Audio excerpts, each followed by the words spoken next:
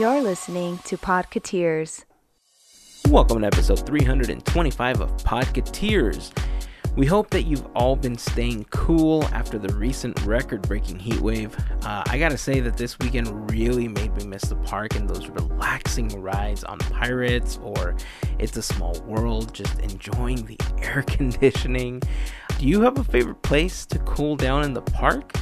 Join the conversation over on Instagram, Facebook, or Twitter. Just search for Podcateers and let us know where you like to hang out when you're trying to keep cool when you're visiting any of the parks, and we'll share your answers on the next episode. In this episode, we talk about an interesting mistake on the finale of Muppets Now.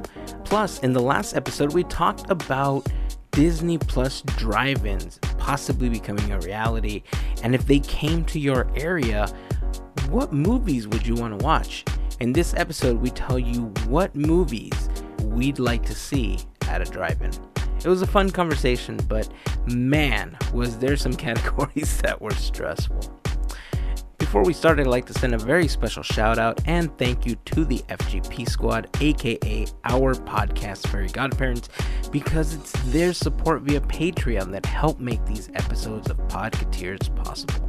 If you would like more info on becoming part of the FGP Squad family and getting some additional perks that come along with being part of the FGP Squad, you can head over to podcateers.com/FGP. Once again, a very special thank you to the FGP Squad for their continued support. Our official charity team, Teamboat Willie, is going to be participating in the first ever virtual Walk for Hope in support of finding a cure for women's cancers. If you want more information, you can start by going to teamboatwillie.com. You can find out a little bit more about the team. You can find out some of the organizations that we've helped out. And if you want to join our battle, you can become a part of our team. There's a link on that page where you can sign up. You can also make a donation. Every single bit helps, even $1. I mean, it sounds a little cliche, but yes, it does. We know that times are tough right now, but if you're able to give anything to help us reach our goals, it puts us one step closer to living in a world without cancer. So to everyone that's already donated, we just want to say thank you for supporting our cause. We've always had a special connection to these types of walks, and this year it's kind of taken on additional meaning, and it's become a very special thing for us. So if you're able to give, teamboatwillie.com, you'll find the links there. We appreciate all the support, and if you're unable to give a monetary donation, it would help us out tremendously if you guys share our post, let other people know that we're fundraising for Walk for Hope, and just let them know where they can go to give a donation. So again, thank you, all of you, for helping us out. Thank you for your support. That's it. It's time to get this episode started. So let's do this. Here is episode 325 of Podcateers.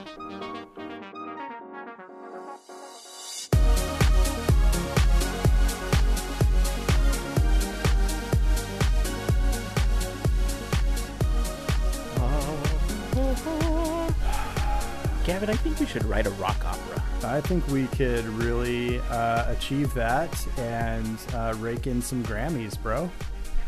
I'm completely for this idea. What should our rock opera be about? I don't know. How we exactly. melted in the LA sun that one summer? Oh, yes. Yes. It could be how we thought Corona was going to get us, but it ended up being the sun. It ended up being the 122 degree weather over the Labor Day weekend. Yeah. Record-breaking heat is melting everything, including the world. Yeah. Oh, man. With my lyrical prowess and your musical skills, we're in, man. Do I actually have musical skills? I don't know if I dude. do anymore. You could tickle that ivory, and we could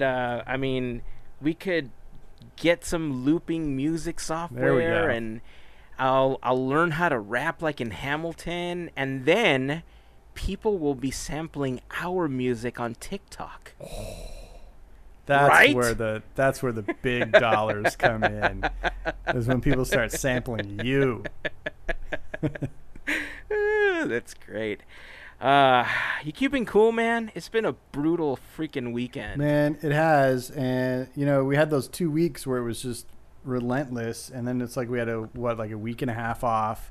And then, bam, this weekend hit like a Mack truck, dude. It was so hot. And, yeah, we made it through. It's a little better today.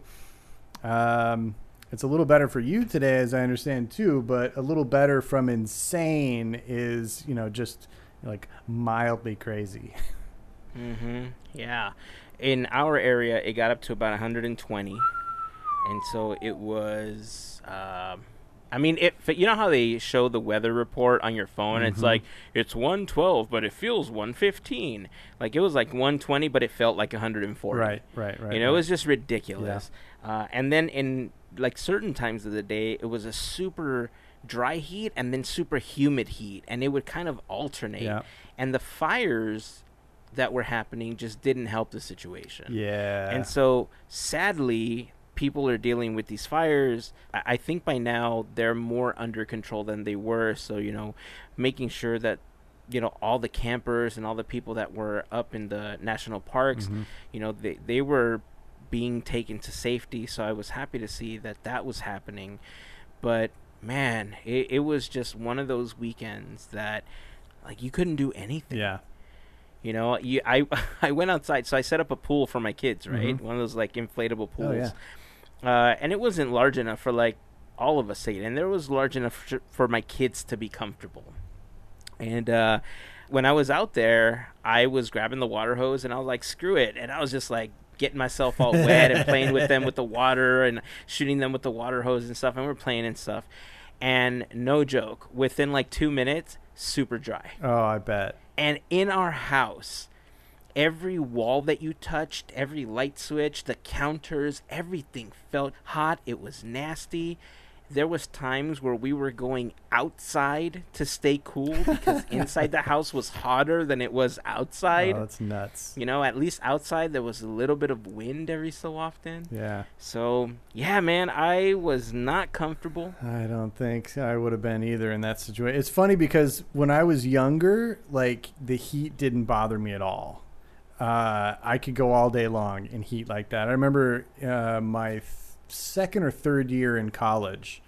I went to college in Phoenix, Arizona, and we moved into a third floor apartment in August, and it was 121 degrees on the day that I moved in. So going up and down those stairs all day, I was just like, no biggie.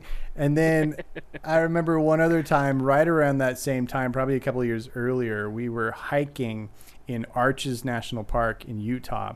That's the famous Red Rock Park with the rock arches, natural rock formations. And beautiful it's just park. A solid rock landscape. Like it's just all sandstone. There's hardly any plants. There's nothing but the sun, the baked rock radiating heat, and the reflected light and heat coming off of those rocks. And it was 120 something that day. I don't even remember, but it was like some record day. And we're just hiking through the desert. No biggie. We had our bottles of water. We were good. But like I like just thinking about doing that now that I'm like twice as old. Forget it. I would just lay down and die. That's how I feel about my metabolism and eating now. When I was younger, I could eat whatever I wanted, right? Man. Now I gotta watch everything. I can't even look at certain foods the wrong way before I gain 4 pounds. Yeah, dude, I get it, man. I'm glad this is over. And now we're getting into that season, as the kids call it, PSL season, pumpkin spice latte season. Oh, pumpkin spice. Yes. It's in full effect. It's going to begin to get a little cooler, and then give it a few weeks, and everybody's going to be complaining about how cold it is. Yeah. And it's just a cycle. It's a cycle. That's ridiculous. It's I can't wait for it. And, of course, Halloween season is the best season. I know you like Christmas season, but Halloween season's the best season. I can't wait. So I have something to show you. Check. Okay. Yes, Christmas season, especially in the parks, has always been my favorite. But I do hold a soft spot for Halloween because when I was younger, I used to love scary movies. I used to love all that stuff that as I got older and as I had kids, I kind of stopped doing. Like, I couldn't watch those movies anymore because I was always, what if the kids are watching and stuff like that. And I miss that stuff. But in general, I stick with the spooky Disney stuff. And yesterday, Lynette surprised me with this. Oh my gosh, that's so Isn't cool! that awesome? Yes. She got me a candle holder that looks like one of the gargoyles in the stretching room. That is awesome. Apparently, they had these, and they had the 13-hour clock at Hot Topic on sale. Nice. And so she purchased this for me. She wasn't able to get the clock. I think they were sold out already. But I'm super psyched. I love this. I've been trying to get a few more Haunted Mansion pieces to decorate my office at some point. And I'm still kind of eyeballing the plaque that I've seen, the Haunted Mansion plaque that you see as you're walking into the mansion itself. Like the stone one that has the demon on the top and stuff says Haunted Mansion. Like brick pillar. On the brick next to pillars, the gate. yeah. Okay, got it. Exactly. So some people make replicas of that, and I'm thinking about getting one of those. And yeah, I was super psyched when she surprised me with it. I'll end up posting this on Instagram for people to see because cool. I kind of lost it. I was pretty happy when I got it, but yeah, I'm trying to figure that out. That, and I got myself a Baby Yoda doll. You just couldn't help it. Here's the deal. My kids wouldn't let me play with theirs, okay? And I wanted it because I've been thinking about just doing TikTok videos. And the reason I've been thinking about doing them, or Instagram Reels, I don't know what I'm going to do them on. The point is that I feel like I've wanted to do something creative that doesn't take like 3 weeks to produce, like some of the vlogs and stuff like that. I just want little quick bursts of something, that I could put up. And lip syncing and all that stuff is super easy to do. And I saw a couple of really cute Baby Yoda ones that I thought, oh, I can do similar stuff to that. And plus, he's just so freaking adorable. I mean, I love the little guy. I can't even begin to tell you. Plus, so I got myself one of them. It's about time to rewatch The Mandalorian because the second season's around the corner. Oh, yeah. Right? Isn't it out like on Halloween or the day before I think it's Halloween like or October 30th is when it's Yeah. streaming. Yeah, so... Yeah, it is that time. I think I'm going to wait until the beginning of October to rewatch it. But yeah, it's almost that time, and I'm very excited. Yeah. How long does it take you to binge something like that? Are you like just over the weekend, or do you have to watch it over the course of a week? Yeah, I'll probably what I usually do is every day after work, I do like an hour on the treadmill. And so that's usually when I watch my show that I'm not watching with Charlie. So I'll probably do it then. And in that case, it'll just be one per day. So however many episodes there were, it'll be that many days. Treadmill? Yeah. You know what that What is? is that? That sounds like a magical contraption. Yeah, it's a way to walk nowhere. Oh, yeah. I call that sitting.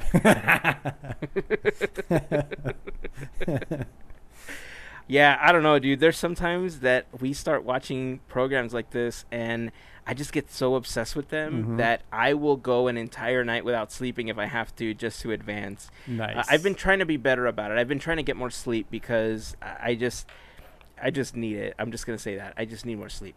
But the last thing that I remember completely binging was every time there was a new season of The Chilling Adventures of Sabrina on Netflix, I would basically watch everything in one day. And it was hard because we couldn't start watching until the boys were in bed. And so sometimes we wouldn't start until 9 or 10 o'clock. So I was up until 4 or 5 o'clock in the morning watching as many episodes as I could. And then to have to get up the next day at 7 or 8 o'clock. I mean, but it's so good. If you want something for Halloween, that's something you should watch. The Chilling Adventures of Sabrina. Nice. But yeah, Mandalorian, definitely. That's going to be on the list. Definitely going to watch the new season. Since we're talking about something on Disney Plus, since we talked about this not too long ago, Muppets Now. Okay. So you haven't continued watching it, right? Nah, I haven't gone back to it. Okay. I think you're not alone. I'm not alone in feeling that Disney doesn't really know what to do with the Muppets. We've talked about this before, and it's gotten to the point where it's kind of evolved from they don't know what to do with the Muppets to they don't care about the Muppets, and they just kind of do whatever. They're putting them out in whatever form just to appease people, saying, here, you got your Muppets, now quiet, you know? And this last week, the finale of Muppets Now came on Disney Plus, and in a couple of scenes, there was a watermark for the editing software that they were using that just said like FX Factory Pro trial version on some of the I keep forgetting the show with Miss Piggy, but it was during her segments that they were most prominent, and they just had the watermark.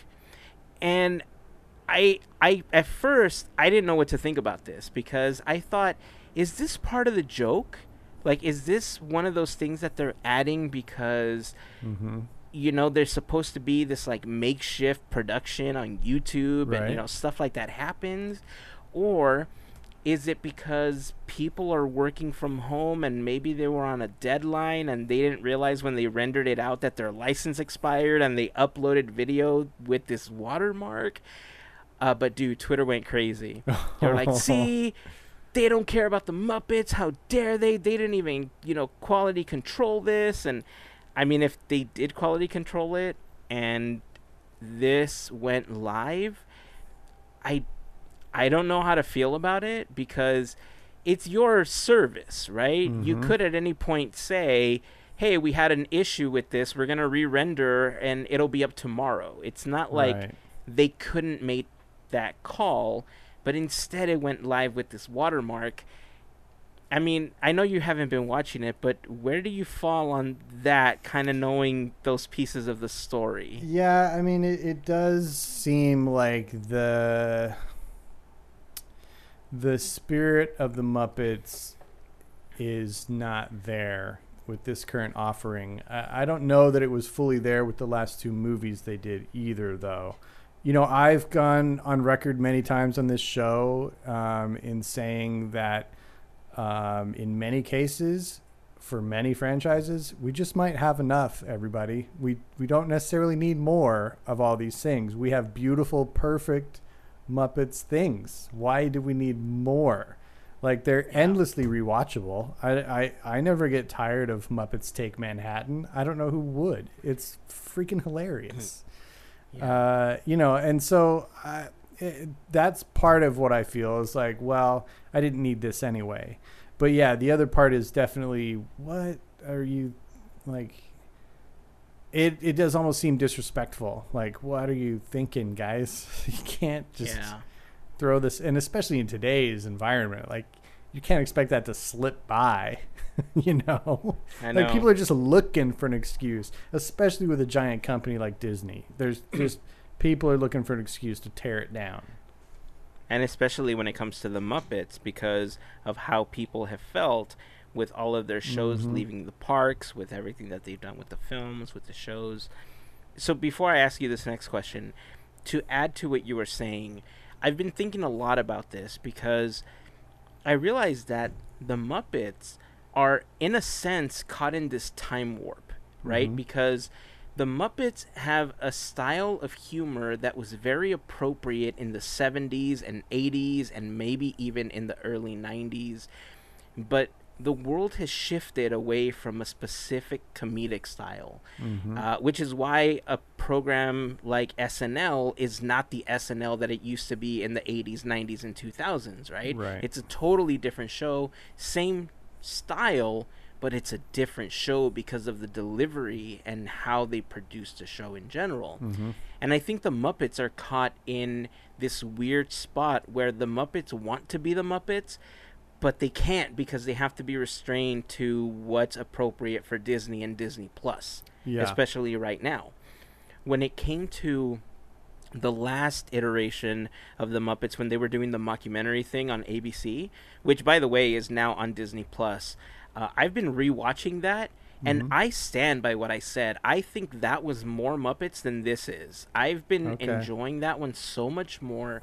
I love that mockumentary style, but it could be the bias that I really love The Office, I really love Parks and Rec, and that kind of style of show really appeals to me.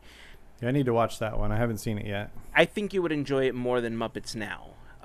But I think they are stuck in this like weird time warp almost where they can't really be the Muppets, right? They're being restrained to being what they're being perceived as what they should be.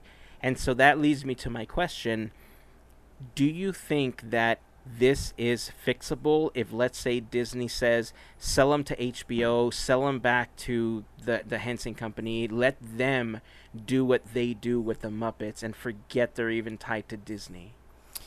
Potentially, yeah. But that's what's interesting is that, you know, when Disney has acquired companies, you know, the most notable examples being Pixar, Marvel, and Lucasfilm, they left the creative leadership in charge in those companies and let them do what they do best, right? They didn't try to redo or reinvent the wheel, right? And it doesn't seem like that quite happened with Jim Henson Studios. So, yeah, I mean, I think the core of it is whoever's creating these things isn't really close enough to the Jim Henson vibe, I guess, to really get it. But then you also mentioned something else, which was the time warp thing, and I agree. I don't necessarily know that Muppets translates to a modern format show beyond maybe like the mockumentary style, like you said, because they're a live performance group, right? That's what they are. And, you know, SNL transitioned into doing like half live performances, half pre-shot, like produced videos, right? And they could maybe find a middle ground there, but they need to be on stage together. And the fact that they're kind of like in these little siloed little shows, like little mini web shows within a show, takes away from what, I don't know. It doesn't really work for what they are. And I mean, just in what I saw in that first episode, I don't feel like they got the characters either. Like, we don't need you to change the characters. And I feel like they've tried to make some of the characters new. And I don't know.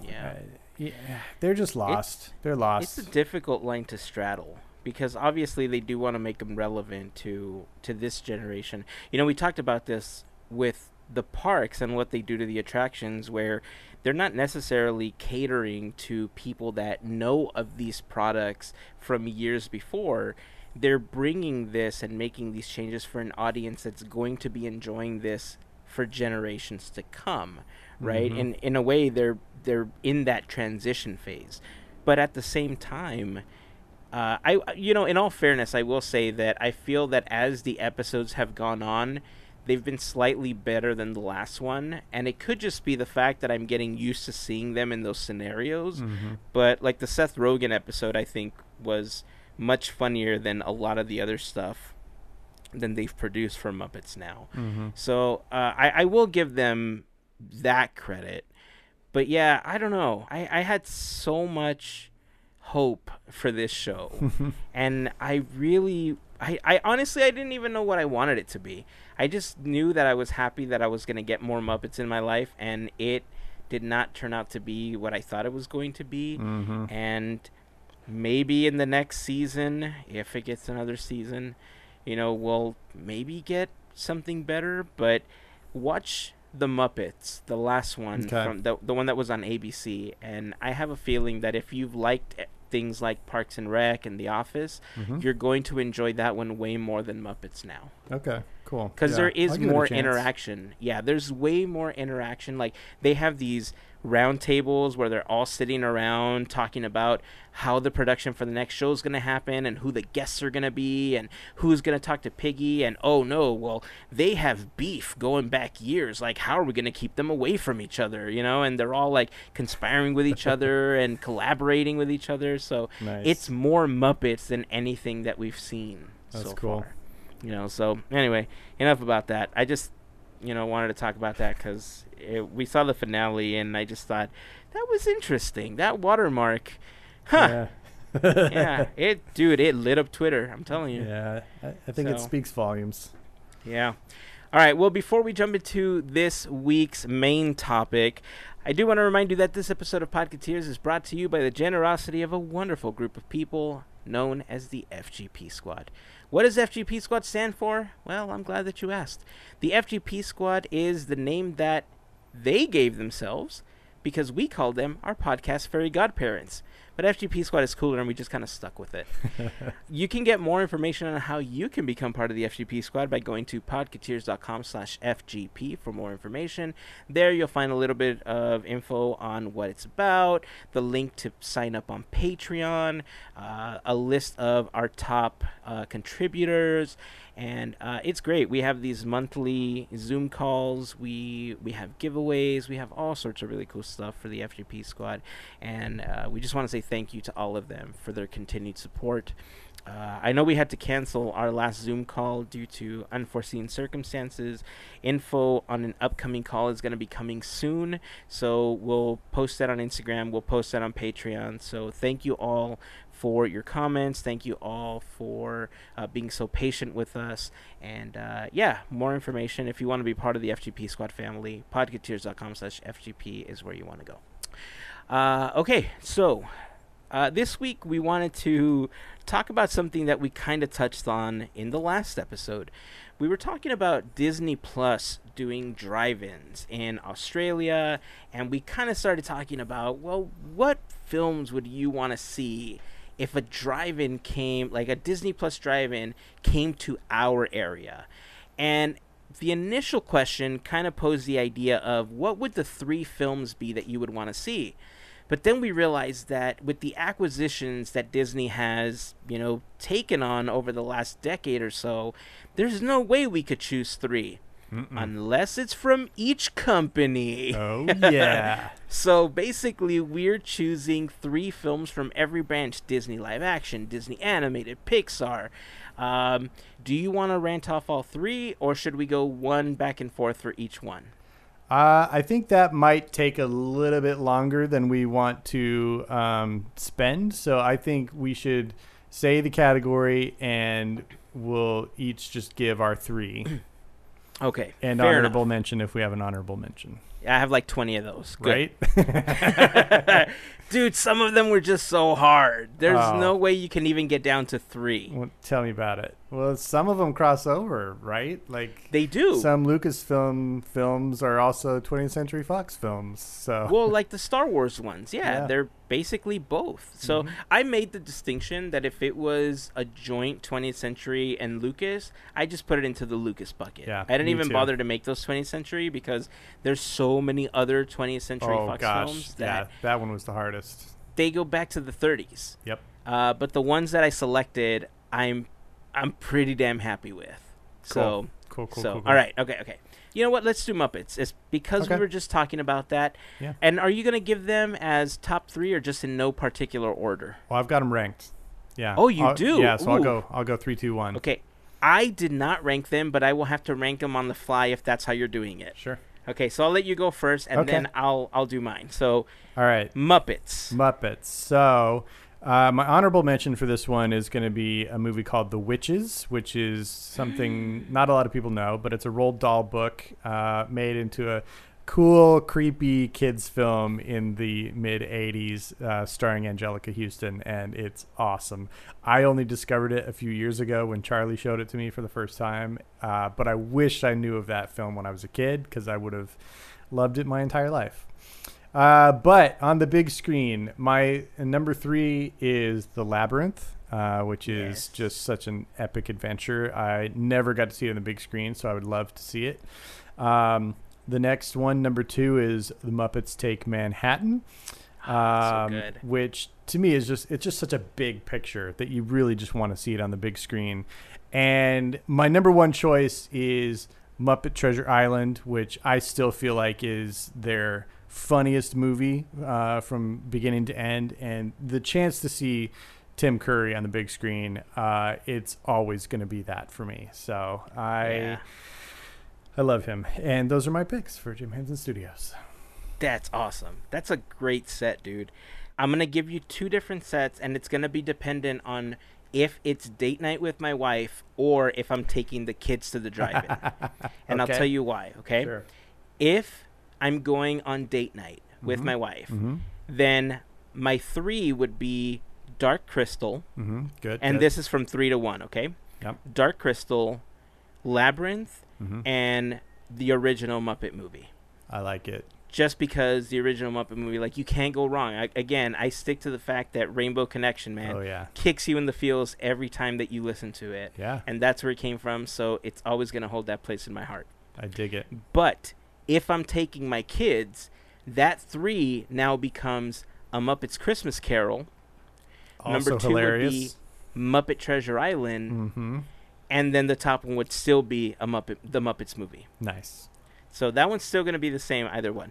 But 2 and 3 change depending on whether it's date night or whether I'm taking the kids. Yeah, that's interesting. I never would have thought of that. Well, honestly, because I know that Labyrinth and Dark Crystal, I never got to see in the movie theater, but they're kind of these cult classic-y movies that I would have wanted to see on the big screen. And I know my kids, and they'd be bored. Like, it's not the type of film that could grab their attention for a couple hours, where the Muppet films would do that for them. Yeah, for sure. So if it was date night and it was up to me, those would be the ones that I want to see on the big screen. But if taking the kids, I'd have to morph it all to a Muppets list. Nice. I get it. I get it. So there's that one. Very cool. Cool. So now let's jump to...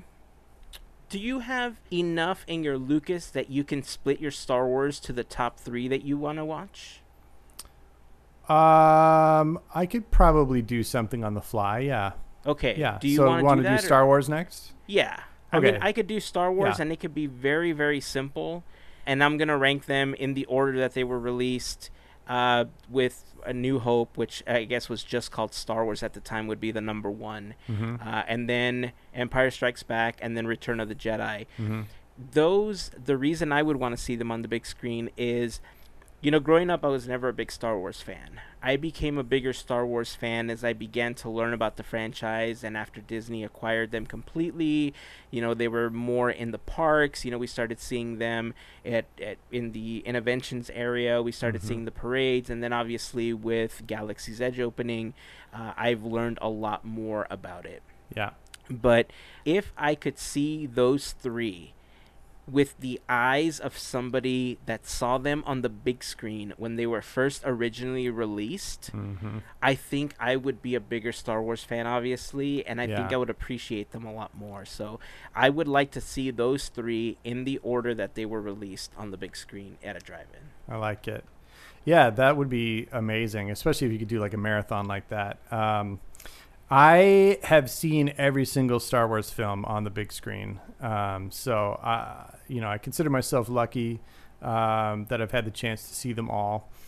But my choices would be a little bit different in that my number 3 would be the last one, Star Wars: The Rise of Skywalker.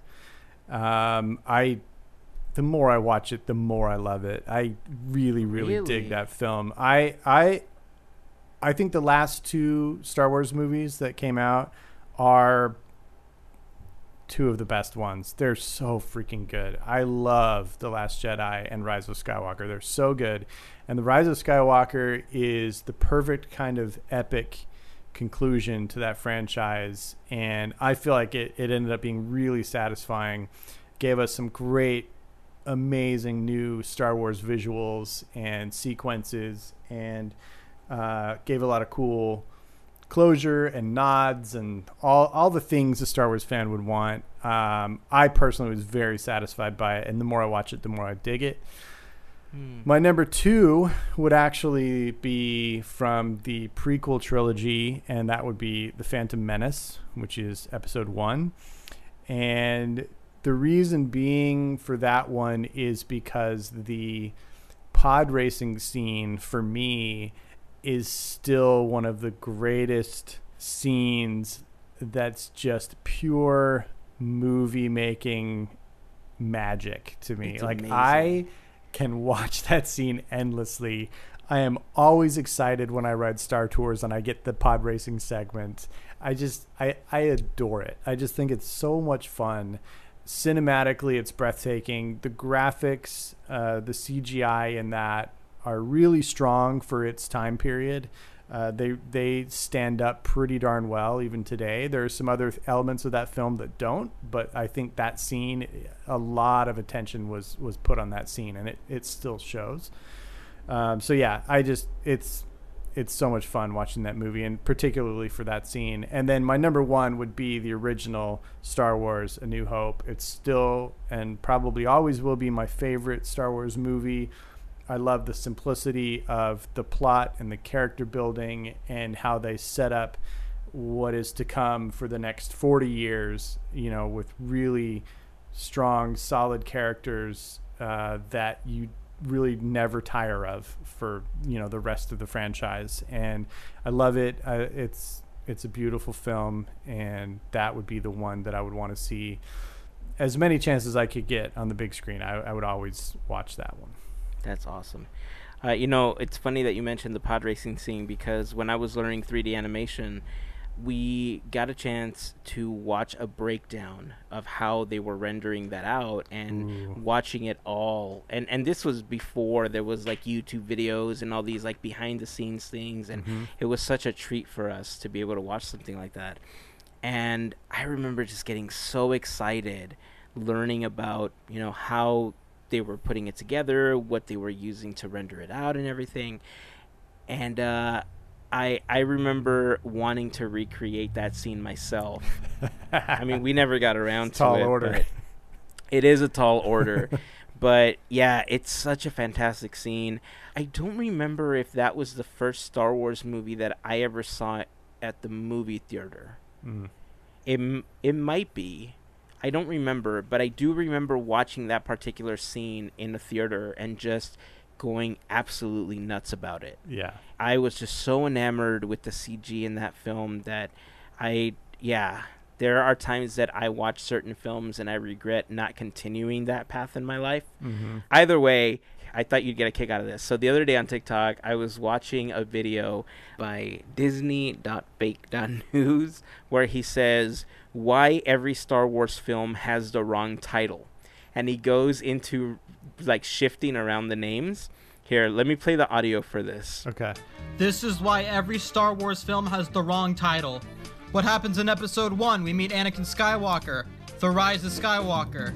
Years later, we find out that Palpatine, leader of the Sith, have ordered an army to destroy the Jedi. Revenge of the Sith. In episode 3, Order 66 happens and the clones attack. Attack of the Clones. In episode 4, Obi-Wan teaches Luke that it's time for the Jedi to return. Return of the Jedi. In episode 5, Yoda teaches Luke how to use the Force. The Force Awakens.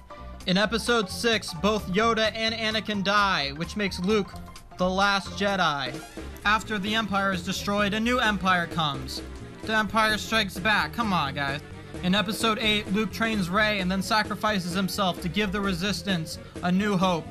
Finally, in episode 9, Palpatine returns from the dead, making him the Phantom Menace. Nice. Thank you for coming to my TED Huh? Lucasfilm Hanging, please. What do you think of that? That's that's perfect. I love it.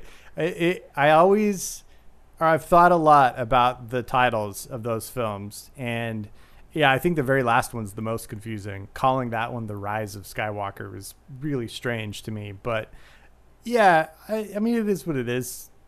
They're awesome movies. That's all there is to it. I just heard that and my jaw just dropped with like every title just further and further. I was like, oh, I wonder if Gavin's heard this I before. haven't, but that's perfect. Yeah, it's very good. Okay. So those are Star Wars. Let's do Lucasfilm now, since we're with that company. So do you want to go first on this one? Yeah, I'll go first on this one. So, like most of my other categories, aside from Star Wars, I'm choosing films that I never got to see on the big screen for the most part. And that's, why I'm choosing them. So for this one, my number 3 is going to be Indiana Jones and the Temple of Doom. Which is a film that I love. Obviously, it's near and dear to my heart, but I never got the chance to see it on the big screen. I was a bit young when it came out for that type of film. So I didn't get to see that one on the big screen. I saw The Last Crusade and that fourth thing they did. So that's my number 3. My number 2 is going to be his first major film, his first science fiction film, which was THX 1138, which is just a visually stunning film. But obviously, I was not born yet when that one came out, so I did not see it on the big screen. And then my number 1 is my favorite movie of all time. And it's one that I have missed out on seeing on the big screen several times in my life. I've had or known of opportunities to see it, but I've missed those opportunities for various reasons about 3 or 4 times in the last however many years. And that is Raiders of the Lost Ark, the greatest of the Indiana Jones films and the greatest adventure film of all time. That's a great set, dude. So Raiders is actually on my list, just by the way, and THX 1138 became my honorable mention for this set. My number 3 is American Graffiti. Okay. And then my number 2 is Indiana Jones, Raiders of the Lost Ark. And then number 1 is Radioland Murders. Okay. I never got a chance to see any of those in the theater. Like, one thing that I don't think people know about me is I like movies that have this old-timey feel to them. And whenever there's an element of like a murder mystery or like anything that reminds me of the game of Clue, I'm like all on that, dude. And so Radioland Murders is kind of a mixture of all of that, and it's just kind of this like fun movie that became my number 1 pick. Like, as soon as I realized how I was splitting up Lucas and that's why I was asking if we were going to split up Lucas and Star Wars, because I didn't want Star Wars to take up part of this list. So yeah. I've never seen that one. I need to watch it. It's a fun film. It's not like the greatest film, but it's a pretty fun film. Cool. I think you'd enjoy it.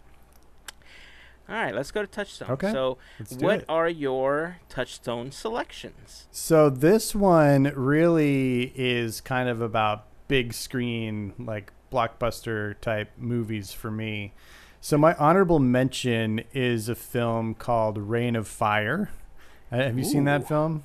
No. Oh, it's about dragons and it's awesome. It's really fun. Lots of big visuals, lots of great dragons on screen, things like that. So that's my honorable mention. My number 3 though is like one of the all-time summer blockbuster greatest hits, and that's a film called Armageddon. Yep. Never tire of that fun film. And I don't want to miss a thing. Yeah. 'Cause even when I dream of you, the sweetest thing I'll never do, 'cause I miss you, baby. That rock opera, man. It's got to happen. Just like him, right? Aerosmith all soundtrack. Steven Tyler all the way right there. Of course. Yeah, it was beautiful. Beautiful. My number 2 is a film starring a man who just simply can't be contained on a small screen, must be watched on a big screen, and that is none other than the late, great Robin Williams, and the movie is Good Morning Vietnam. It is one of my favorite films of his. It's loosely based on a real USO DJ who was playing music for the troops in Vietnam and keeping the troops entertained. And it's like a one-man show. It's incredible. He's ridiculously good in this film. So I never got to see it on the big screen, and I would love to. Yeah. My number one pick here, I've seen on the big screen many times. I've seen on the small screen 11 billion times, but it is one of the most visually stimulating films ever created for me, and that is The Nightmare Before Christmas. Yep. I can never tire of that film. That is a fantastic list, man. Yeah.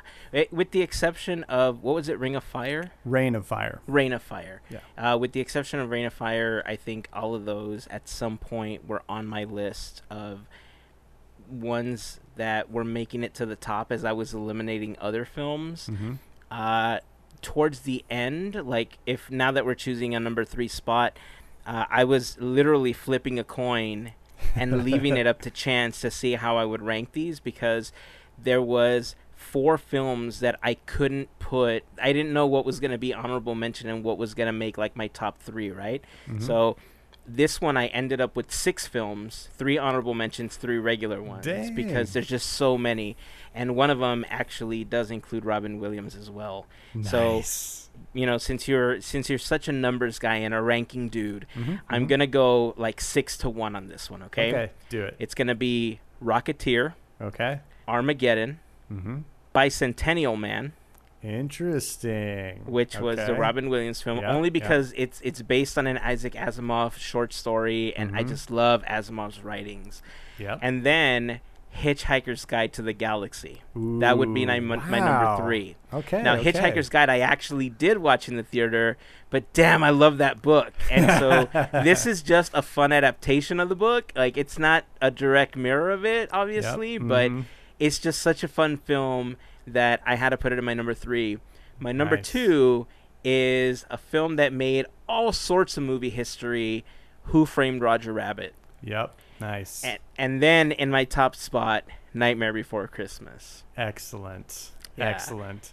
Yeah, I wanted to put Roger on there, but I saw that movie several times on the big screen when it came out, and I would love to see it again on the big screen, obviously. But yeah, it's hard to make cuts here. I didn't know we could pick 6. Jeez. Well, no, you can. I happened to give you 6, but you couldn't. Yeah, that one, I got to tell you, I don't remember ever watching at a movie theater. I remember yeah. watching the VHS of it, but we've talked about this before. Growing up, I really didn't go to the movies. I didn't really go out to theme parks and stuff like that. So, if ever we had these, were because my neighbors had a satellite dish and they invited us over to watch these films all the time. They had these massive VHS collections. Nice. Growing up, we had a handful of them. We had a lot of the Disney sing-alongs, and we had like Disney movies and stuff like that, but it wasn't a vast collection. Yeah. So a lot of these films, I was kind of confined to watching Short Circuit and Willow and Princess Bride and all the stuff that came out on free TV like 24 hours a day. Nice. So. I mean, Princess Bride and Willow, those are great films. Yeah. Oh no, they're Yeah. fantastic films. Yeah. You know, but I mean, they didn't make my list probably because I've seen them so many damn times that I Right. don't care about watching them anymore. So. I get it. Awesome. Okay, let's go with 20th Century. Okay. You want to go first on this one? Yeah, I'll go first on this one. Okay. Okay, so I had 2 honorable mentions on this one, only because I had to play the flip a coin trick again. Okay. And this is just kind of how it ended up for this last spot. So They both going ended backwards, up tails. Yeah, Okay. good one. So in the order that they would appear, given Lady Luck, would be Silent Movie by Mel Okay. Brooks, Okay. Space Camp, and then in my top 3 spots, The Sandlot, Oh, nice. Romeo and Juliet, the one with Leonardo DiCaprio and Claire yeah, Danes, Yeah. and Fight Club. Wow. Okay. Yeah. I did not know you were a Fight Club guy. Oh my God, Interesting. yes. Tyler Durden is my dude. Wow, we're learning things here. Sometimes we get so ensconced in our little Disney-ness that we don't branch out to some of these other things. So this is kind of yeah. cool. All right. So for me, I really, really enjoyed this category, but I also was really, really tortured by this category. I am I don't know if I would call myself a film buff, but I do love movies, and I really love classic Hollywood. And 20th Century Fox allowed me to go way back in the time machine and pick some oldies but goodies. All of these predate my own existence. I think my most contemporary one is from 1969, so they're all really old. My first movie is my honorable mention, and that is from 1939. And that is none other than The Hound of the Baskervilles, which is the very first Sherlock Holmes movie starring Basil Rathbone, who went on to do 14 other Sherlock Holmes movies and was kind of the original embodiment of Sherlock Holmes. He is the reason that the main character in The Great Mouse Detective is named Basil. He's named after that actor. And I've never gotten to see that on the big screen. And it would just be really cool because I'm a huge Sherlock Holmes fan, and he is amazing. High five, buddy. Right here. High five. I'm right there with you. Awesome. My number 3 choice is the movie referenced a second ago from 1969. As we all know, I adore musicals, and movie musicals especially. And, none other than Hello, Dolly rocked the screens in 1969, featuring Barbra Streisand and Walter Matthau. It is a truly stunning visual masterpiece. It's so beautiful. I don't think it gets enough credit for its visuals, the set design, the color design, the lighting design. It's incredibly beautiful, this film. And I've never gotten to see it on the big screen. So that one is a must. And look, it brought us an iconic song that apparently made it into WALL-E and became a part of our hearts forever in a different form. Yep. So there you go. I mean, it's got a soundtrack that just can't be beat. There's also that. Yeah, and I'm sure we'll hear more about WALL-E coming up here shortly. Will we? I wonder why. Yeah, I bet we will.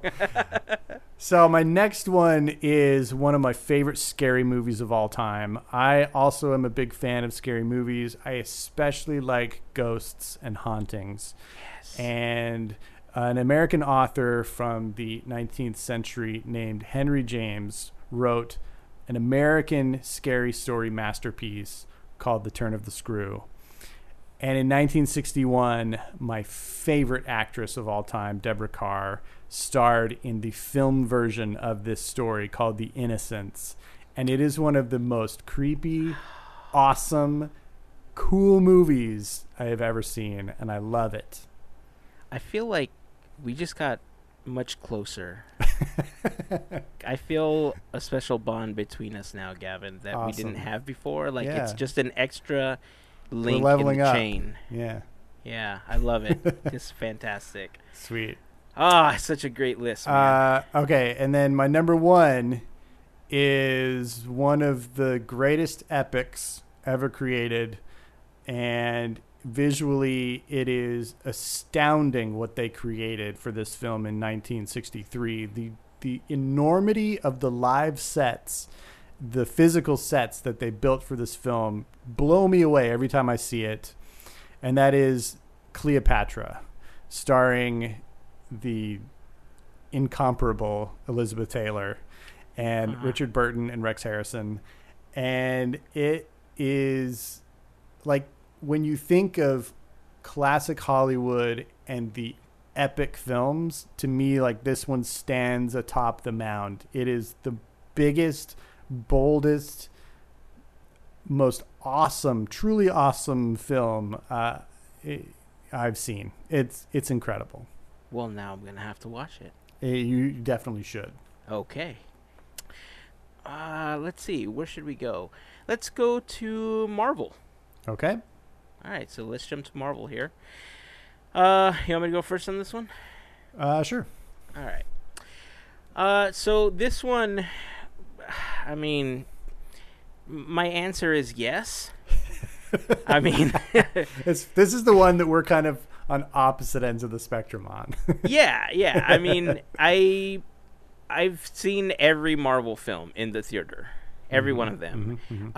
Many of them multiple times. Right. But if I had to choose 3 of them, and this was super hard, especially if I have to rank them in a particular order, but if I had to rank them, I would put Endgame at number 3, which was the Really? final film. Yeah, Okay. it was the final film in the entire Infinity Saga. Mm-hmm. And then for number 2, I would put Black Panther. Okay. Because, with the recent passing of Chadwick Boseman, I started to reflect. I started watching it again, and I started to reflect more on what we talked about in the last episode. And out of all of the films in the MCU, it's the most transformational. When it comes to society, when it comes to filmmaking, when it comes to equality, when it comes to everything. There's so much about that film that is transformational that I almost feel guilty not making it number 1. Sure. But it's my number 2. And number 1, I made Iron Man only because it's kind of what started the franchise. And, before the MCU, I was a casual Marvel fan because I was aware of the X-Men, and before that I was more of a DC fan than anything else. And little by little, as I started learning about the X-Men, I became a big Remy LeBeau fan, and I loved Gambit because I love playing cards and I love magic, and the fact that he used that as his weapon of choice since he was a hustler. I really liked that about his character, and then they killed him in the cartoon, and that broke my heart. And so then I became kind of a Wolverine fan. Yeah, sorry. I mean, look, it's 40 years old. That nobody's gonna. It's old. Yeah. And then I became a Wolverine fan. But then when Iron Man came out, I didn't know that Iron Man was kind of a B character in the Marvel universe. Like, he wasn't like this top tier character that they were pulling into these films. He was kind of on the B team. And the fact that they brought out this character, and to see what they did with all of these characters over the course of, a decade, just shows that anyone on the team can surprise you, right? It sounds kind of cliche, but I mean that's kind of how I feel. Like, don't take anybody's abilities for granted. Don't, I don't know. It means a lot to me, and I know it means a lot to the MCU. So I chose Iron Man as my number 1, and it helps obviously that Iron Man is my favorite character now. But that's kind of why, because they brought this character, I don't want to say from obscurity, but I mean, compared to the other ones, like, he wasn't the Fantastic Four, he wasn't Spider-Man, he wasn't the X-Men, right? And to see what that became of that character and the story arc that developed around that specific character, I'm like, yeah, that's my number 1. So Nice. I dig it. Okay. So it's weird. I thought Endgame was going to be your number 1 for sure. I almost made it my number 1. Yeah. But I felt like I had to bookend it because you told me to rank them. Yeah. I had to bookend them. I got just you. kind of how it, so. Yeah, that makes sense. So that's actually my honorable mention, but it's with an asterisk, with a caveat. And I want to see that one on the big screen if I can sit next to you and ask questions. Because I have huge gaps in my knowledge, and I won't know what's going on. I'll just be honest. Even though I've seen maybe half of the films, I don't remember most of them. That's fine. I'm game. Let's okay, do cool. it. Cool. So that's my honorable mention. My number 3 is one that I watched and I really did enjoy, and I thought visually it was really stunning, but I never saw it on the big screen, so I'd like to do that, and that's Doctor Strange. There were kind of some scenes that reminded me of Inception, and like it just seemed like it had some big moments that would be great to see on the big screen. So that's number 3. My number 2 and number 1 are probably pretty darn predictable. Number 2 is Big Hero 6. I'm always up for that movie. And then number 1 is, in my opinion, the greatest animated superhero movie of all time, and that is Spider-Man Into the Spider-Verse. I am still just blown away by how fantastic that film is. Are we gonna fully count that as Marvel Isn't it instead of Marvel? Sony? But I mean, it's still Marvel Studios. It's Sony Pictures, but Marvel Studios. Oh man, then that might change my list. Well, change your list, bro. All right, no, I'm gonna stick to my list. That's right. a great. Okay, yeah, it is Marvel Studios. I didn't know that was part of the. I guess I'm gonna make that an honorable mention Okay, do that. if that's the case, because that was I kind of want to say groundbreaking film when it comes to animation and storytelling in the superhero genre. Yeah. So yeah, if I'm happy with the 3, but I would have to make that an honorable mention. Yes, Cool. fantastic. That's a great list. I love it. I love it. Thanks. Okay, what are we here? Let's go. Let's do Pixar. Okay. All right, you want to go first, or you want me to go this time? I'll go first here. All right, cool. So this one was an interesting one for me. I've seen all of them on the big screen, except for one, which I mentioned it in the last episode, but if you didn't listen to that episode, this may come as a shock to you, so we'll get there when we get there. My honorable mention is actually Brave, which I just feel like is so visually beautiful, and it's one of my favorite films that they've ever created, and I just would love to get the chance to see it again, big, blown up on a giant screen, IMAX preferable. That would be amazing. The next one is actually what I probably consider the most underrated Pixar film, and that is Monsters University. I fall in love with that film all over again every time I watch it.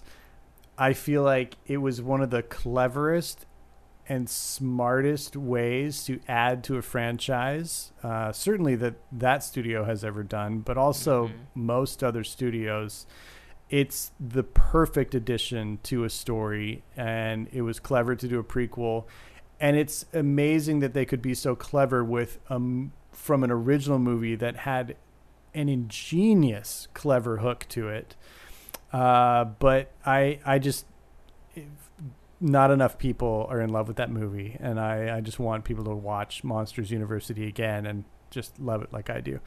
Yeah. So that's my number 3. My number 2 is actually a movie that's not quite out yet, and that is Soul, because I will not be going out to a theater to watch it. I will be staying home safe, and I will wait for it to be streamable. But one day when I feel comfortable going to the theater again, I would love to see Soul on the big screen, I'm sure. And then my number 1 pick is my favorite Pixar movie of all time, and I never got to see it on the big screen, and that is Cars. I was in a different place in my life, and I was not paying attention to Pixar, certainly. There were some years there where I missed some animated movies in the theater, and honestly, at that point, I was still very much on the fence about CG animated films. I was still hardcore in the 2D only camp, and Pixar had really not sold me yet. But I worked at Barnes & Noble at the time, and we had in-store plays of music and movies at the time, and once their rotation was over, you could sign up as an employee to get a copy for free. And I happened to get the Cars copy of the DVD back, when did that come out? 2006 or whatever? Something like that, yeah. Yeah. And I took it home and I watched it and I cried and I have never looked back. It's my favorite Pixar film. Wait a second. So you said you weren't sold on Pixar yet. Yeah. But this is like, and you said you didn't, that's the only one you haven't seen in theaters. Yeah. Bro, Well, that's like 7 movies in. Yeah, I know. I was watching the movies. I was keeping up with them, but I don't know. I was still like, none of them had really like grabbed me and pulled me in and converted me to being okay with CG. And then Cars happened and it changed me, I guess. Wow. And then Wow. Yeah, and then 6 years later, I got Cars Land, and I got the chance to step into my favorite Pixar movie, and that to me is so cool still. But yeah, I've never seen it on the big screen, and that's the one that I'm dying to see on the big screen. That's insane. Right? And now all you want to do is get your kicks on Route 66, right? Yes, exactly. Wow. That's crazy. Whew, man, that's a great list. You caught me by surprise with that Cars comment, though. I would have assumed that, at some point you saw it, but no. I would have even accepted like, oh, Cars 3, I didn't see that one, but Cars, damn. Like, okay. I was even hoping when Cars 3 came out that they would have done like one of those little marathons, but where I was still in Oklahoma at the time, and none of the theaters did anything like that for that film. So I was kind of hoping that would be my chance when Cars 3 came out to see Cars, if they were doing a marathon. But yeah, I haven't, and it hurts a little. Yeah. I want to say that at some point they may have done that, like at the El Capitan in Hollywood. Yeah. It sounds like, because we saw Cars 3 at the El Capitan. Oh, cool. It was fantastic. Like, we got to see a stage show with like all these people using glow sticks and glow hula hoops, and I might still have some footage. It was on my old phone. If I still have the footage, I'll try to put it up on Instagram or like in our IG stories after this episode.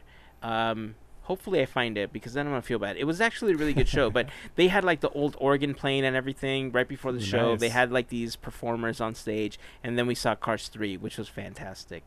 So yeah, that's a great list. I love it. Okay, cool. It's funny, when I was going through this list, I felt like I was kicking myself over and over, because remember when we did the Disney questions when we were doing Disney Geek Out? When we got to name the Pixar directors, and I was like, well, what about John Lasseter? Like, what about Pete Docter? And like we couldn't think of the names.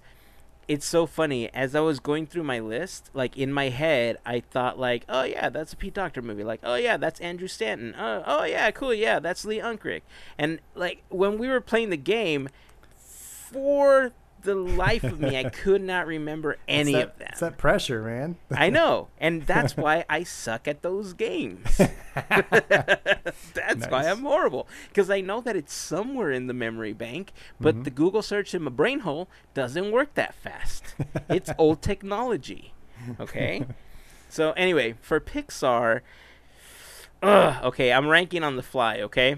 So I do have one honorable mention, because I realized that there is one Pixar film that I never got to see in the movie theater, and that is Ratatouille. I never got a chance to see that one. I don't remember what was happening around that time that prevented me from doing so, but I never got to see that one in the movie. So Ratatouille would be my honorable mention. Number 3, especially to watch some of these scenes at night in a drive-in, I think would just be fantastical, is The Good Dinosaur. I know I get a lot of flack for this one, but I love that movie so much. There's something about it that's extra touching that people are like, that movie sucks. I'm like, I know, but it's so cute. It's interesting. I think it's a weird, it's a group of things that don't seem to belong together. So I feel like I would really love to watch that film one time with the characters and the dialogue removed, and just listen to the soundtrack, the score, and watch the scenery. Because the scenery is fantastic. The score is really good too. I don't know. The story is, I don't want to yuck your yum. Keep going. No, I mean, look, honestly, dude, everything that you're saying is an absolutely valid point. Okay, I want to make that clear, that I understand where the shortcomings of The Good Dinosaur are. I understand that it's not like the best film that you could watch, especially in the world of Pixar. Almost every other film in the Pixar universe is better than The Freaking Good Dinosaur. But there's just something about that film to me that's so damn endearing that it made number 3 on my list. Nice. Hey, man. It's your choice. That's what's great about it. And then number 2, I'm putting Coco, because I did see that film, and I saw that one multiple times. Yeah, I did too. But to get a chance to watch it in the open air, and I'm going to start Armchair Imagineering Drive-In now. If we could add screens on the side so that the marigolds kind of wrap around you and you see the scenery of the buildings, and then you see the open sky above you as you're watching this in the drive-in, I'm done. Like, that's it. I never have to watch anything again after that. I'm done. Kind of like in Mickey's PhilharMagic, how they got the screens coming up the side, which I've never seen before. Oh, but I forgot. I know what you're talking about. I know what you're talking about. And they did it when they were doing the preview for the live-action Beauty and the Beast, where they used the sides of the theater as extensions to the film. Mm-hmm. So, yes, that's how I would want to do it. And in my number 1 spot, surprise, surprise, I'm putting WALL-E. Again, with the extensions of screen on the sides, so that when they do the scene of like WALL-E and Eve with the, like when they're doing the Define Dancing scene, like you see them shoot just kind of in this like half dome around all of the cars, and just so gorgeous. That would be a cool one. Have you ever watched the movie in a planetarium, like inside the dome? No, I've never. Cool. I know the Cinerama Dome in Hollywood, but I've never had the opportunity to watch a film there before. Yeah, that would be a cool candidate just for that scene. Yes, I'm so for it. Very cool. I like it. Love it. Okay, we're down to 2, so we're gonna go. Before we go Disney animated, let's go with Disney live action. Oh, okay. Crap. So I didn't separate those 2. You didn't? Go first so I can scramble here. Okay. Okay, that's a bet on me. So, all right. So for my Disney live action, in my honorable mention spot, I'm going to put Bedknobs and Broomsticks. Interesting. Yeah, I've only, believe it or not, I've only ever seen a little over half of that film, because I happened to catch it at somebody's house or something like that. I don't think I've ever sat down and watched the entire film, but from what I remember seeing, I enjoyed it enough that I would put that as an honorable mention to watch on the big screen. Nice. In my 3rd spot, I've seen this film plenty of times actually, but I enjoy it a lot. I feel like it's gained a little bit of a cult following, especially when it comes to Halloween, and that is Hocus Pocus. I love that film. Interesting. I don't think it's a film many people would have expected me to say, especially in this category, but I just think it's such a fun film, and what's come from it, I think, is I would love to see a sequel, but a sequel done right. I know that's weird to say, but I think that's one film that actually can have a good sequel to it if it's done right. Sure. In the number 2 spot, also a film that I've seen at the theater, but damn it, I just want to see it again, and that's the original Mighty Ducks. That original Mighty Ducks film was so influential in me strapping on skates and grabbing a stick and tossing around a hockey puck that I can't even begin to tell you how much I miss doing that. I sucked at it, but man, I loved it. It was fantastic. And in my number 1 spot, it's a film, obviously, that is very special to a lot of people. It's special to Walt Disney, and over time has become much more special to me, knowing what went into it, knowing, especially learning about the animation and how they integrated it with live action, and that is Mary Poppins. Even watching the newer version of Mary Poppins with Emily Blunt has made me appreciate the original so much more. And I would just love the opportunity to see that on the big screen. Yeah. Yeah, that's a great pick. I think that's probably Walt Disney's live action masterpiece. Yeah. Yeah. So great pick. Okay. I have successfully scrambled. So my honorable mention for live action is going to be Treasure Island. We had a whole episode of that several months ago, but it is one of my favorite novels by Robert Louis Stevenson, one of my favorite movies. I love the storytelling in it, and John Silver in it is just incredible. So that's my honorable mention. My number 3 spot is another adventure film, also featuring pirates, but it's a lot bigger. It's a little more contemporary, not much, but a little more contemporary, much more visually stunning that I would like to see on the big screen. And that's Swiss Family Robinson. Such a wonderful adventure film. If you've never seen it, go back and give it a watch. It's unbelievably cool. My number 2 is the aforementioned Mary Poppins. I think that it is, like I said, Disney's live action masterpiece. It's just such a huge, epic, wonderful fantasy of a film. It's just, words can't even describe it, really. So I'll leave it there. But my number 1 is my heart on the big screen, basically, and that's Tron. Okay. Yeah. Everything Tron is just everything I want to look at for the rest of my life. That's awesome.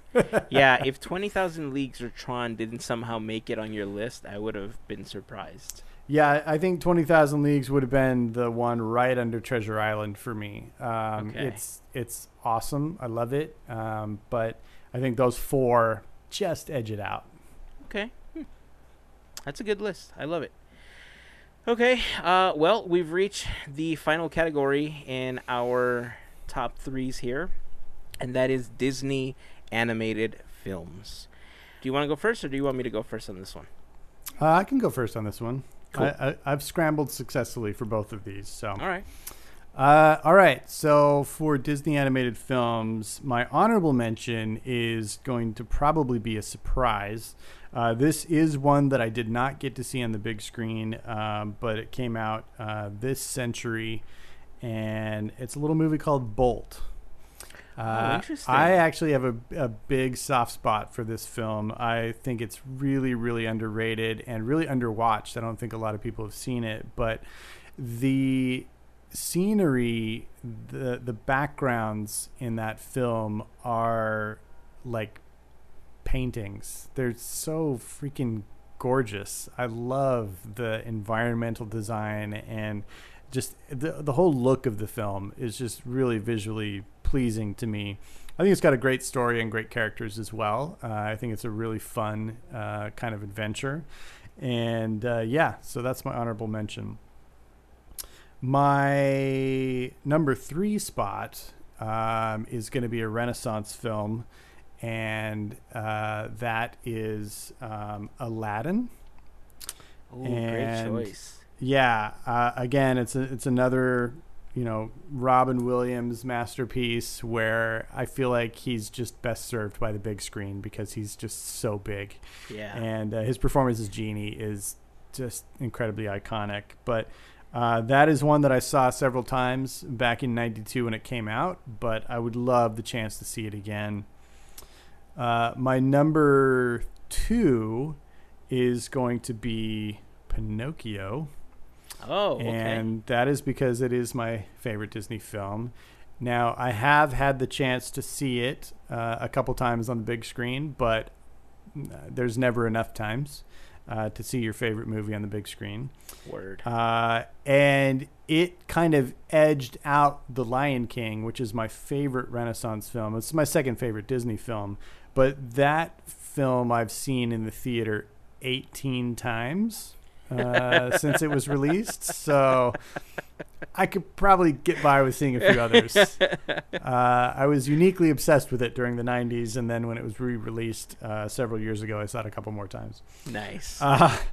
But my number 1 film is one that I've never seen on the big screen, and I think artistically speaking, it's probably Disney's best, and that is Sleeping Beauty. Mm-hmm. We all know how big of a fan of Ivan Earl I am, and his artistic stamp is all over that film, and I would just love the chance to see it blown up in that widescreen CinemaScope panorama that they created for that film, and just see that artwork and all its lush visuals in the way that it was meant to be seen.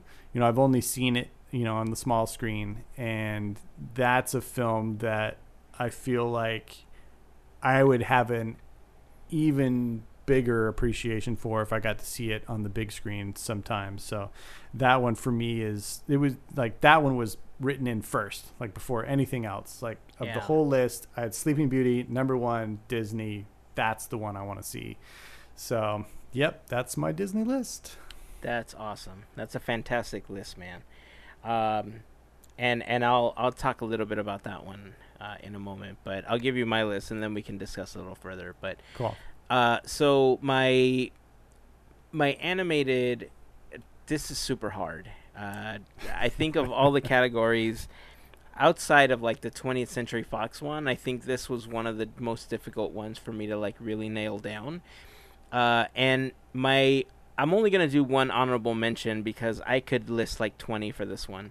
Of course. But if I had to narrow it down, it's actually going to surprise you what my honorable mention is. And I want to use the precursor of I would love to have the extended screen to see like more of the film in that really wide aspect ratio. Mm-hmm. And I would love to see this not only in a drive-in, but in a drive-in scenario where the acoustics are specifically set up in a way where everything would resonate the way that it was meant to resonate. And that is Fantasia 2000. Nice. Fantasia 2000, I think it's a really bad rap when it comes to just the film itself, because a lot of people try to compare it to the original Fantasia. But Fantasia 2000 is, one, absolutely gorgeous. Two, the music is absolutely fantastic. But if you put it in a scenario where you're like in like the Hollywood Bowl, for instance, like where it's a half bowl and the music can bounce around the way that it was meant to bounce around, it would be such an amazing film to watch open air with those types of acoustics. I agree. So I would have made it one of my top three, but I love the other one so much more, and so it became my honorable mention. Did you get to see that one on the big screen? Yes, I did, and I saw it in IMAX, and that's why too. I'm saying yes. that, oh my damn, if I saw that open air with an extended screen in like an amphitheater scenario, like I would go nuts. I would lose it because I know how much I enjoyed it watching it in IMAX. I agree. So, man, that's a fantastic pick. So that's my honorable pick. My third one is, ironically, my favorite Disney animated film, and that's Beauty and the Beast. Nice. It didn't make the top of my list, and you'll know why in a second. But Beauty and the Beast, I just love that film. I could watch it over and over and over, and I don't care how many faults it has. I fall for that story hook, line, and sinker every single damn time, and it gives people like me hope that they can find love as well. Because I did, so I found my Belle, and so it's on my list. It's hilarious. And then number 2 is The Little Mermaid. The Little Mermaid made my number 2 specifically because I feel like it was the first Disney film that I absolutely connected with on the animation and the musical level, where I knew every single lyric, every single beat, every single part of that soundtrack in and out, which opened up this whole new world, ironically. It's not even that film, but it opened up this whole new world of watching films in a way where it was this audible experience versus just the visual experience that was being presented to you. So Little Mermaid is my number 2 for that reason. Nice. And my number one is, for pretty much everything that you said, Sleeping Beauty. Nice. I think all of the films that came before it, when you think about Lady and the Tramp and Peter Pan, Alice, Cinderella, Bambi, especially with all the paintings in the background, nothing. I mean, the only other one that I think might compare is Pinocchio. When you look at how all the scenes in the city were painted and all of the detail that went into each one of those. I think Pinocchio and Sleeping Beauty are just stunning visual masterpieces when you look at the backgrounds. But Sleeping Beauty took it to a whole different level in this artistic style that wasn't seen in any of the films before, and quite honestly, we haven't seen since then. And it's just so unique in that way that it's far from being my favorite Disney animated movie, but the visuals in the background are absolutely gorgeous, and so that made my number one to watch on the big screen. Nice. I think, is that the only one we had the same number one on? Yeah. That's awesome. I think so, yeah. Yeah. Nice. So that's it. We did ask you what are 3 films that you would want to watch in a drive-in scenario if you had the opportunity. And here's some of the answers that we got on Instagram. So this is one of the longest Instagram names I've ever had to say, by the way. It's at _goose_teen_teen_cis_nair_os. It's fantastic. But the response on that one is Mary Poppins, the original, Up, and Coco. Nice. We got a message from Lynette.Rodriguez, and she put down Jungle Book, 101 Dalmatians, and Aladdin. Oh, fantastic. I almost had 101 Dalmatians on mine, too. Our friend Jill said that she would want to watch The Little Mermaid, Nightmare Before Christmas, and Lilo and Stitch. She's a huge Lilo and Stitch fan, so I understand why that made her list. Those watercolor backgrounds are so cool in that movie. Such a smart move for them to do. Yep. Mr_28 and Maine said that he would want to watch Treasure Island. Nice. JRat_Indo said they would want to watch Aladdin, Mary Poppins, and Tarzan. Nice. Also great films. Tarzan, I mean, those rollerbladers, man, that influence. We talked about that recently, too. Tree surfing, bro. Tree surfing. All of the blisters on his feet and everything are nothing compared to what he can do in those trees. Our pal Sup_Shep said Adventures in Babysitting, Who Framed Roger Rabbit, and Teen Beach Movie. Oh, interesting. Yeah. Thinking about it, maybe I would want to watch one of the High School Musicals. It could be fun. On the big screen. It could be fun. Can we just get, like, if we all did a drive-in, and I mean Teen Beach Movie's on the same, on the same bandwidth as that, but if we did, like, High School Musical, and then we did it so that the cars were parked in a V formation, and then the center was set up so that everybody can get out of the car and dance once, all this pandemic thing is over, obviously, because, responsibly social distancing and all. I think a spontaneous dance number in the middle of a drive-in would be super cool. There we go. Now, would the cars be in a flying V formation? Heck yeah, they would. Setting up for that knuckle puck. You know what I'm saying. Hilarious. All right. Well, that's going to wrap up our choices. This was just such a fun episode. If you have any movies that you want to share, you can join the conversation over on Instagram, Facebook, or Twitter. Just search for Podcateers. We'd love to hear more of your film favorites, and we could possibly share them on an upcoming episode. All right. Any closing words, Gavin, before we close it for today? No, I can't think of anything. It's a weird exercise because, like I mentioned during one segment, I don't feel comfortable going to the theater. So I know. I feel like if we get this chance, maybe a couple years away. We'll see. Yeah. But it was fun.